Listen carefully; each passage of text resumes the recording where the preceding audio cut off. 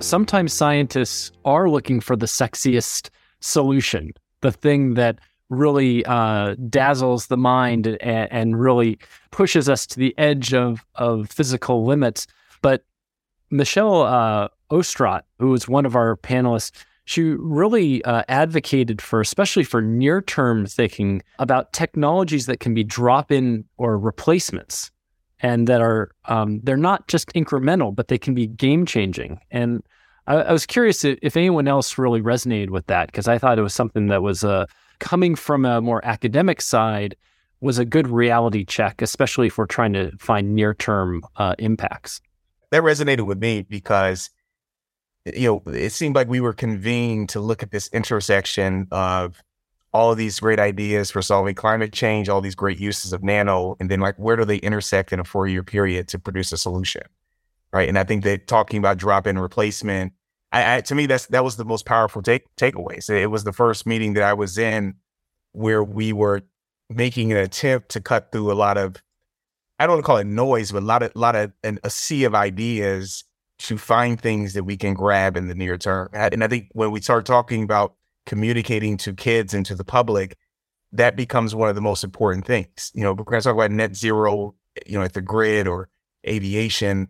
What are the steps that can be feasibly taken in the next 4 years to make steps towards that? Yeah, and the specific technology that she mentioned was very interesting to me, the nanosolvents for industrial processes.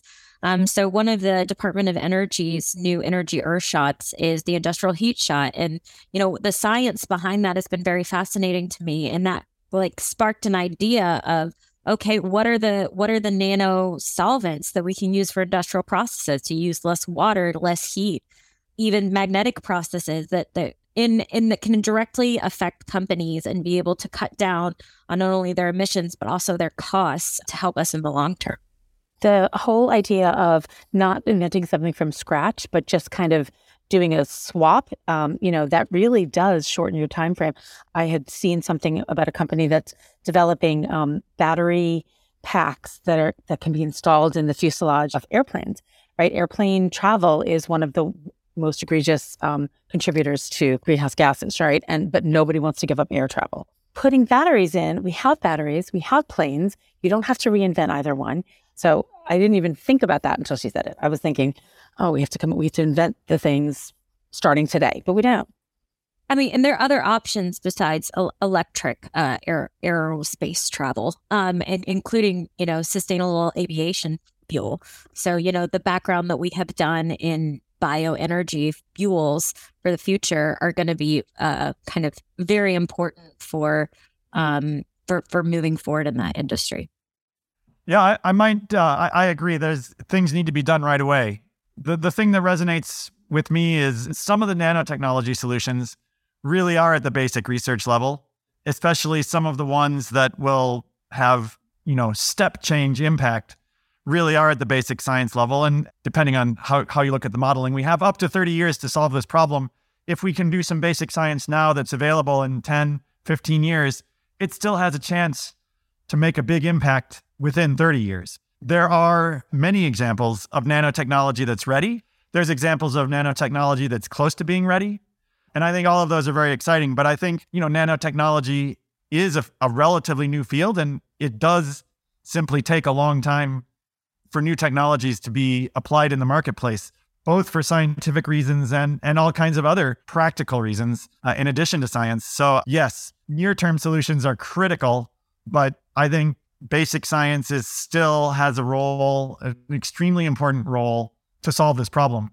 Yeah, I think Gavin Schmidt from NASA had a real pointed moment, and you guys probably remember, where he basically said, the only real metric that matters is reduction in emissions. This is the only thing that matters. And he kind of pounded the table. And there are some things that, maybe in 20 years have that step change and can drive something that's a big emitter to zero. But there are things that in the near term, by creating an extra percentage point of efficiency in electric transmission, or a little bit more efficiency by creating a better lubricant, I think having that full menu of options, as you say, Jeff, is important. So I have a friend who was the 7th employee at Tesla who wanted to deal with sexy electric cars. When he left, he became an entrepreneur in residence and then later started a company with a friend of mine in Georgia Tech called Sila Nano that makes battery materials. And he focused on the problem that he understood from his experience in electric vehicles was like the main issue. I actually got into science as an undergrad because of refrigeration and heat recovery, solid state. That's the thing that excited me the most. Never would have thought about interfaces. But what I learned is that we today would already have efficient heat harvesting and refrigeration in 90% of the applications from solid state. It wasn't for the losses at the interfaces. That's why Carbice got founded. I did my PhD work on vertical CNT arrays to address that problem, and other things started to show that interfaces were a critical thing in everything. So, I mean, my takeaway from this is that, when we start talking about nanotechnology and the real impact, even these examples that we gave on where they are today, they're hidden. It's the hidden X factor. And I just feel like I want to double down on helping to have that conversation so that these things that are so important and hidden are not so hidden. Because I think that if we could bring them up more, there are a lot of wins that we can have in the next 40 years. So that's my commitment, is to make sure that we'll keep listening to more of these technologies that are hidden, that are already having an effect, and make sure that we know how to push them forward.